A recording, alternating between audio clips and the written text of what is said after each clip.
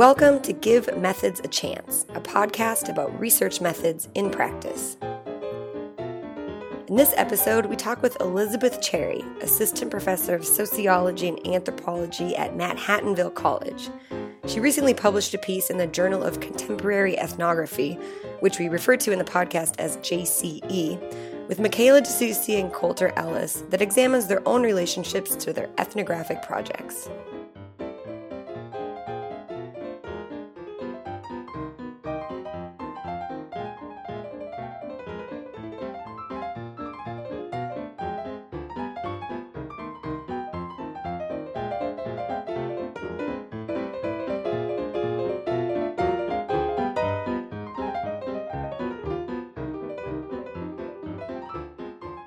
Welcome to the podcast, and we're here today to talk about a methods-based piece that you published with co-authors Michaela DeSoucy and Colter Ellis in the Journal of Contemporary Ethnography. And this is an interesting piece because we'll talk in the podcast both about your project, a research project that you conducted, and then this piece that kind of explores the methodological components of that project. So why didn't we just get started with an introduction to this piece and to your work within that piece? Excellent. Well, thank you for having me. This particular piece for the Journal of Contemporary Ethnography came out of sort of happenstance. I was doing field work in France, and the first person that I interviewed said, "Wow, you're the second American sociology graduate student to interview me." And of course, my first thought is, no, this is my work. I can't have anyone scooping it. Luckily, we were doing different projects, but similar enough that when I contacted Michaela, she and I immediately started thinking of co-authored papers that we could do. And then the following year, I met Colter Ellis and found that he was doing research on cattle ranchers, and through the process of him doing his research, went from being a meat eater to being a vegan.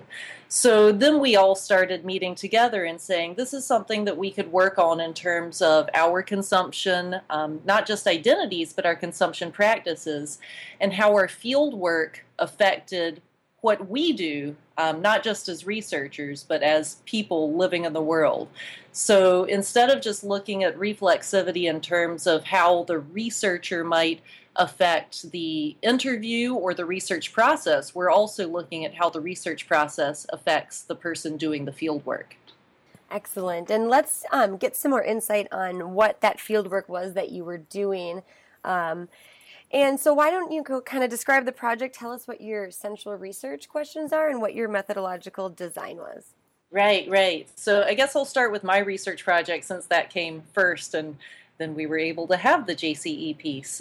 So I was doing my dissertation research on animal rights activists in France and the United States. So I had done almost 2 years of field work in the United States before I went to France for 1 year.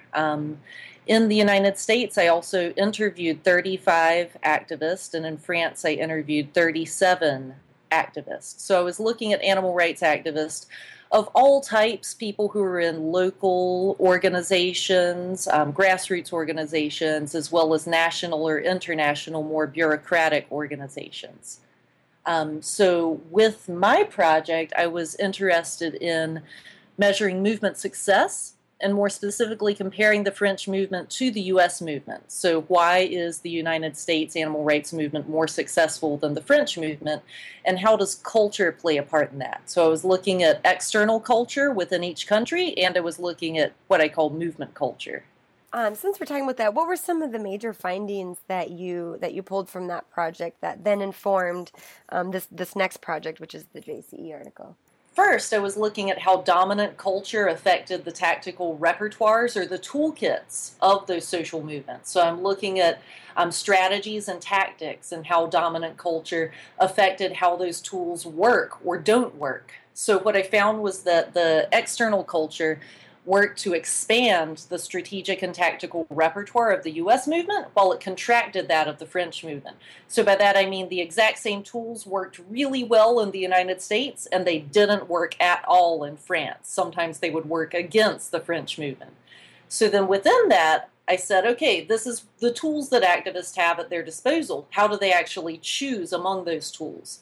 So within that, I started looking at the sort of movement culture or the institutional logics within each movement that the activists use to guide their strategic and tactical decision making.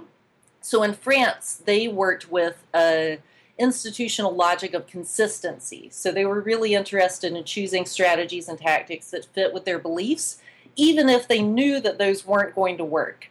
Whereas the United States activists, in contrast, they sacrificed this philosophical consistency in order to win small or achievable goals. So they were working with an institutional logic of pragmatism, saying we're going to do what works even if we don't believe in it. That's fascinating.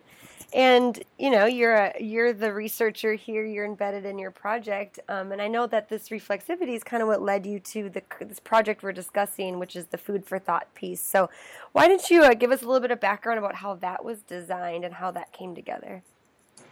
Yes, thank you, because that was something that I think all of us had thought a lot about, as all qualitative researchers do, but I had specifically gone into the project with an action orientation, knowing that, myself as a vegan animal rights activist was going to play a specific role in my fieldwork. Michaela knew the same thing, knowing that, she was a huge supporter of local foods and she worked at this, local farm, and this gave her a certain amount of cachet with the local chefs that she was trying to interview. Coulter, when he started his research, he was really interested in sort of defending cattle ranchers. He felt that they had been unjustly maligned by environmental sociologists and animal rights activists. And then when he started to do his field work, he started to change his ideas and became more critical of the beliefs that he went into the project holding. So through all of our field work, we were noting, as anyone does when they're taking their methodological notes and engaging in reflexivity, we were noting that sometimes we didn't get the answers that we thought we were going to get, or sometimes people were sort of questioning why we're doing this project. And in talking with each other, once we decided we were going to do this project, this is why we think that collaborative reflexivity is a really helpful tool, because everybody knows in doing reflexivity on your own that you as a researcher matter, but you don't know exactly how it matters until you start comparing your experiences with others and saying, oh, well, maybe this is why these activists gave me the party line, because they thought that I was an opponent who needed to be convinced of their belief system. Or maybe this is why these people were so friendly and open to me, because I was able to engage in this presentation of self that made it, clear that I was, in their opinion, an ally. So we really wanted to further what we were doing in terms of reflexivity, so that we could see not just how, or not just that we, affected the field work, but how our consumption identities and practices affected the field work.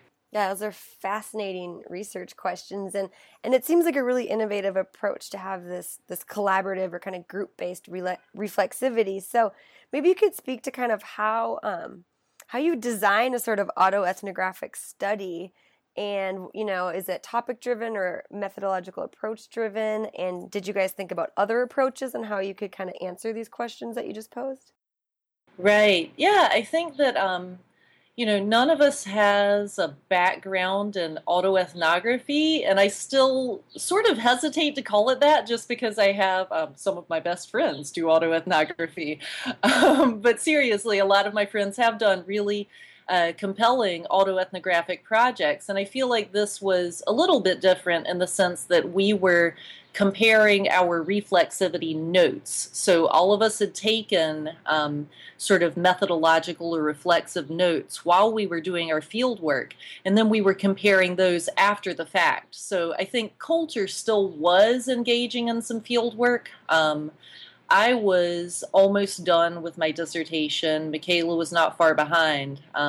So pretty much all of us were done being in the field, and we were comparing the notes that we already had. So I guess in a sense, it might even, and maybe the methods professors are going to hate me for making this analogy, but it might compare a little bit more to content analysis in some ways than to autoethnography, just because we weren't changing our experiences, or our experiences weren't changing as we did this project. Our field work was done, and then we were analyzing how we interacted with our participants in the field. Yeah, that's fascinating. And why don't you tell us, after you are conducting this kind of collaborative reflexivity project, what did you learn? What were kind of some of the central findings to this, kind of post hoc project that you guys are working on together? What did you learn? Yes, so this was actually really fun, and I'm about to propose to a friend that she and I do this collaborative reflexivity as well, because these are things that we didn't realize were significant about our projects until we compared our experiences. So we found, I guess, sort of two main areas where our consumption identities and practices came into play. And the first one was sort of entering the field and starting to do field work. So when we entered the field, we had to gain access to participants and show them who we were. All of us were studying people who were engaging in sort of contentious consumption or animal-based practices. So they also had their own allies and opponents. So they were interested in us, not trying to infiltrate them or be a spy for some other side. We had to prove who we were. So I was able to do that by sending a link to the animal rights organization I'd been working with when I was in grad school. So I was clearly documented as someone who had been working with this group for a while. I was able to send them some past publications and say, look, I've been working on veganism. This shows that I'm, not just personally, but also academically invested in promoting animal rights. So this is who I am. Coulter was able to pull upon his identity as someone from rural Idaho with family members who worked in cattle ranching, and Michaela was able to pull upon her experiences working in the farm. So this is how we initially got in. But then once we were there, people wanted to test us and say, are you really who you say you are? They weren't as suspicious as that. But Michaela had a really amazing story about some people wouldn't interview her until they saw her eat foie gras because they wanted to make sure she wasn't some animal rights activist trying to infiltrate them. So she ate a lot of things that I never would have been able to eat. So, her project was essentially off limits for me. I would not have been able to gain access to these people. Simultaneously, she had, I guess this gets into outcomes. She had different experiences talking with animal rights activists. So just to put this into perspective, the first part was how we get into the field and how we gain trust with our participants. And then the second part that we found was important was what did we find? So our identities and practices, our consumption identities and practices affected our outcomes. So this was where we found that people, since they're engaging in these contentious practices, either viewed us as allies or people to convert. And this was really clear for Michaela and myself because in some cases we interviewed the exact same people. So we were able to see this was a pretty different interview. Michaela found that when she was interviewing animal rights activists, they often gave her sort of the party line and tried to convert her rather than giving her, answers to the questions she had asked. And I found the same thing when I was doing one of my phone interviews. I mostly interviewed people in person that I had already conducted field work with, but I did do some phone interviews with people I hadn't met. And I was interviewing one activist with a national organization. And every time I asked him a question, he would answer with, well, these factory farms abuses are really horrible. Let me tell you about how the chickens are treated. And I'm thinking, why is he answering this way? That has nothing to do with the question. So then I started to intersperse some information about myself, like, oh yeah, when I was doing this kind of protest, people reacted this way. And oh yeah, I've been vegan for 10 years, so I totally understand. And after I had given enough sort of information about myself, he started actually answering my questions. So this was where we thought we never really would have known that this was a difference until we had compared our interviews and our field notes in terms of how people answered our questions. Yeah, that's so fascinating. And what a unique opportunity to kind of compare data in that way. That's not always possible, right? Exactly, yes. I hope that another outcome of this project is that more people see these types of instances as opportunities for collaboration, because I will admit, and Michaela knows this too, everyone feels this way. When you're starting your dissertation research, you want to be the only person doing this project. So my first instinct was, oh my gosh, I can't believe there's someone else doing this project. I'm ruined. But then once, I found out who it was and she and I started corresponding, we realized that this was, I guess just the fact that, I reached out to her rather than saying, okay, I've got to, bury my enemy or whatever, was proof that we were more interested in collaboration. But I think that, this would be a good opportunity for other researchers thinking, people who are working in the same area. Perhaps you don't just collaborate on empirical work, but you can also collaborate on methodological work to see how who you are affected what you did and what you found. Yeah, and let's talk a minute too about the theoretical framing of the Journal of Contemporary Ethnography piece. So how did you sort of frame this methods project with Colter and Michaela, and what did you draw upon as you framed your questions and your analysis of your own work? Right. So we started out when we were thinking about this. I had written quite a bit about feminist research methods and reflexivity. So we used that as a basis, just thinking about what are the basic principles of reflexivity. How do we know what we know? How we interrogate ourselves as participants or co-participants in the research. But we didn't feel like that actually got at the heart of what it was that all three of us were experiencing. And I think it was Michaela who had found this previous 2003 JCE article by Brooke Harrington, where she was talking about identity and fieldwork and how your social identity characteristics are viewed as more or less important by your participants. So we took Harrington's 4 postulates on identity and fieldwork and used that as sort of the basis for which we organized our findings. And then within that, we used the feminist work on reflexivity and identity to inform that. So it was a little bit of I guess I could say, grounded theory approach to what it was we were finding first, but we didn't have the overarching structure until we found that Harrington piece to really say, okay, this is how we can understand what it was that we found.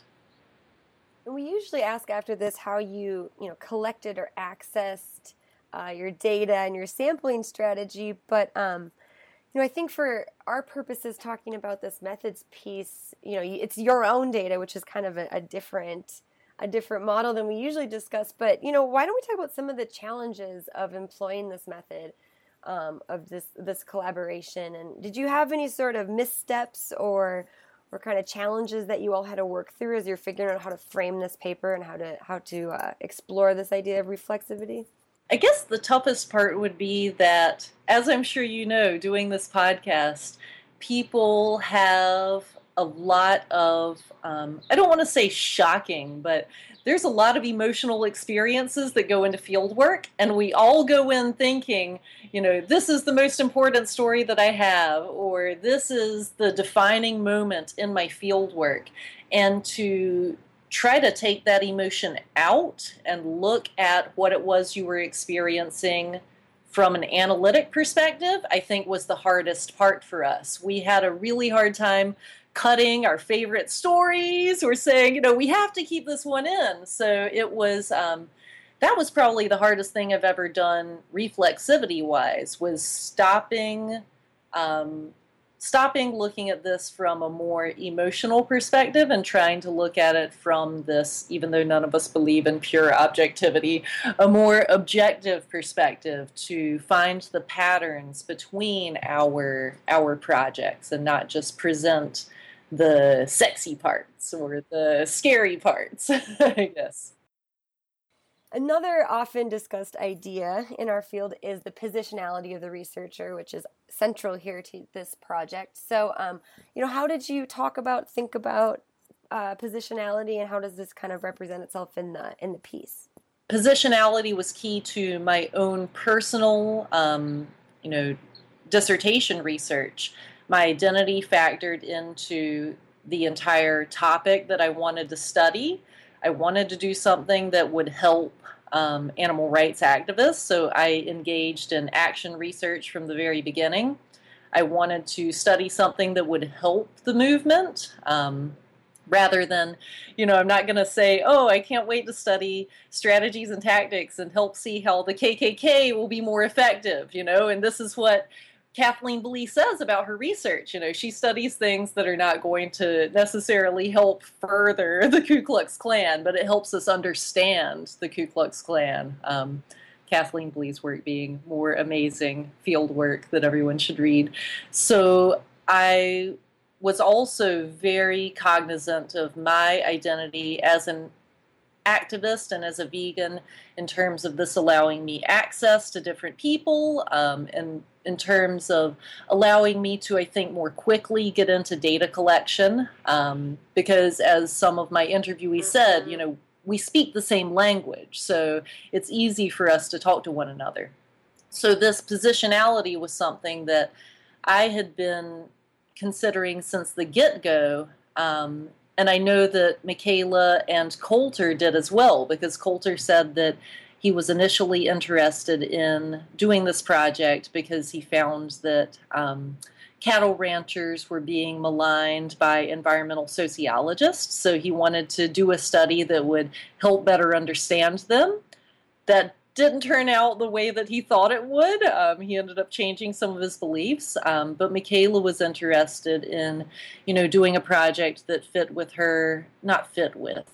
that reflected her beliefs on local farms and artisanal foods. So each of us knew that our consumption identities mattered to our participants. And this is where, going back to some of our findings, we found that our positionality affected what we found, where Michaela and I got different answers to similar questions from the same interviewees, or where I got the boilerplate answers about, factory farming from this activist until he knew who I was. So this idea of positionality was already something that we were working with in our individual projects, but that was what drove our entire JCE piece, was trying to better understand our positionality and how did our consumption identities and practices affect the data that we collected, but also how it affected us. And this is where Coulter comes in terms of his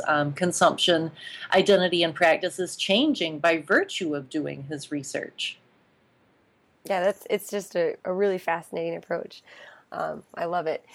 So when you were writing, you come together, the three of you, based on these shared experiences, and you think about writing this piece and doing this project.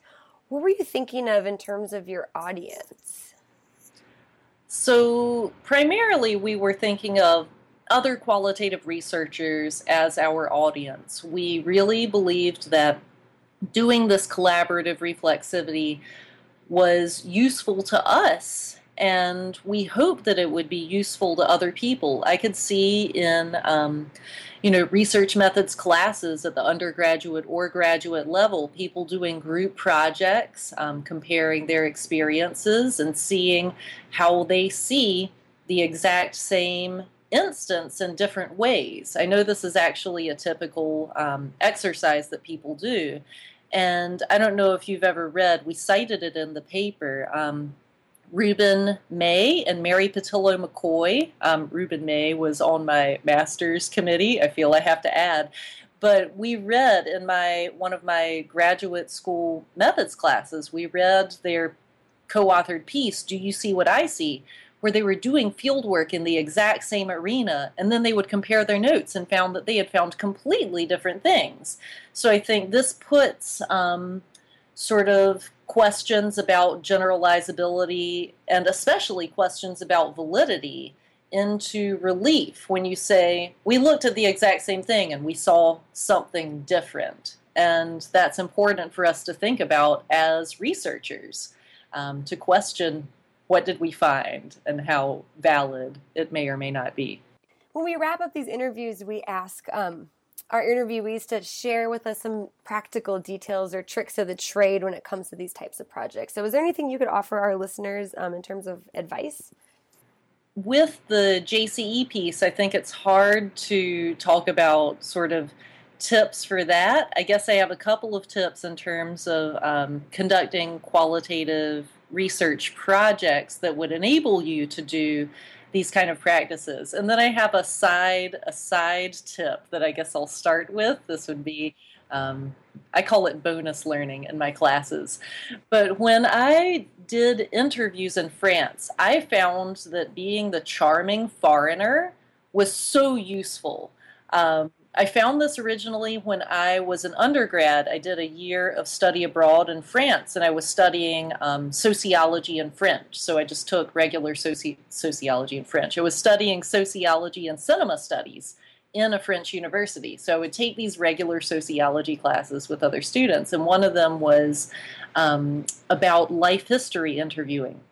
So I went to go interview my friend's roommate, who was this older fellow, and I'm asking him, what does he do? And, he gave me this answer, and he used a word I didn't understand, menuisier, which of course I remember now. So this means that you work with wood, you do sort of decorations in wood. And I said, okay, I had to ask him about that because I honestly didn't understand what he said. And when I asked him if he could explain that further, he went back and told me sort of his whole life story about how he was an alcoholic and he left his family and he joined this foreign military service. And I'm thinking, how did I get this information just because I didn't know this one word? So I went back. I was an undergrad, and this was one of my first experiences with interviewing. And I've always used the charming foreigner in my interviewing. And this is basically, I think, a version of making the familiar strange that everyone gets taught. But I sort of learned that accidentally the first time. It's easier to do that when you're in another culture and you're not pretending to not understand something. But trying to very practically, in some senses, make the familiar strange and put your assumptions of knowledge aside is actually very helpful in getting richer detail and, in some cases, an entirely different story than you got the first time. So I always tell my students that story. Don't pretend like you know what they're saying. Just ask them and they will tell you so many more things. But then thinking about tips and tricks for being able to do the methodological approach that Colter and Michaela and I did for this JCE piece. We never would have been able to do this if we didn't all make extensive methodological or reflexive notes while we were doing our research projects. So I just went back and looked at mine in preparation for this and just found them so illuminating. I was able to, and then we collectively, see the emotions that we had when we first entered the field, see some of the questions towards the beginning of our fieldwork experiences, like, my interviewees keep saying this, I don't know what they mean. or even just, I'm really frustrated with not, living at home and doing this, somewhat difficult field work, like getting everything out into these methodological notes was very useful in, one, keeping them separate from our actual findings, and then two, having a basis upon which we could go back and compare our experiences in the field. And I know this is something that a lot of professors try to instill in their students, and I'm glad that all of us got the research methods training beat into us to say, yes, I'm taking my methodological notes. And yes, they actually turned out to be very useful. Not that I doubted my professors. Right. Right, because it's a lot of work to do that added layer of kind of checking in with yourself as you're trying so hard to document what's happening in the field. Exactly. But it was so fruitful, for us double checking what it was that we were finding, and for us to be able to compare our experiences and see what was important in terms of data collection. And then finally, this is a really innovative project, and so any parting thoughts on just why you think this is, a very useful tool, or, some of the main advantages to doing a project like this? Yeah, I think that this is a very useful tool for qualitative researchers in general. We're always faced with questions about the validity of our research or the generalizability, and not everyone is seeking to, make grand sweeping generalizable conclusions from their research. A lot of symbolic interactionists, and Coulter definitely is one, say I'm interested in meaning making at this individual level or at this micro level.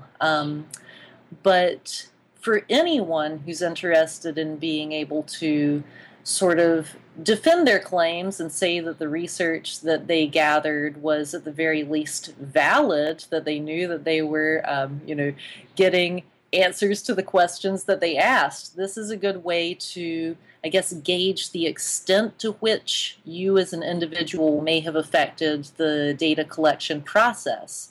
And this is why I'm saying, I'm about to propose to one of my friends who's doing a similar project to my new project, that we engage in some of this collaborative reflexivity, because we both have similar positions as, sociological researchers entering these new fields where we are not the experts.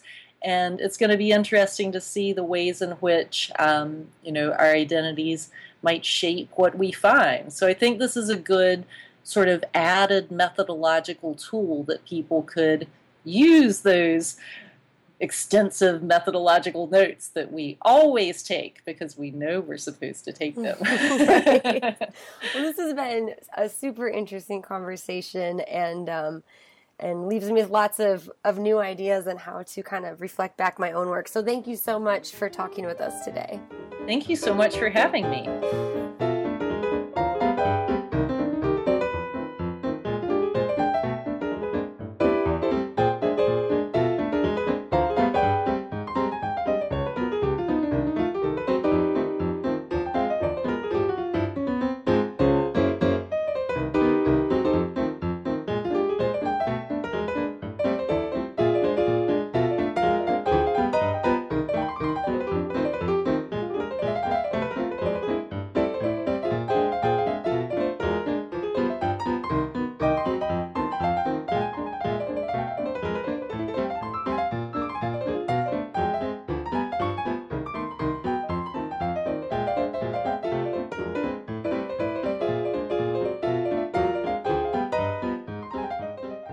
On behalf of me, Kyle Green, and my co-producer, Sarah Laugesen, thank you for listening.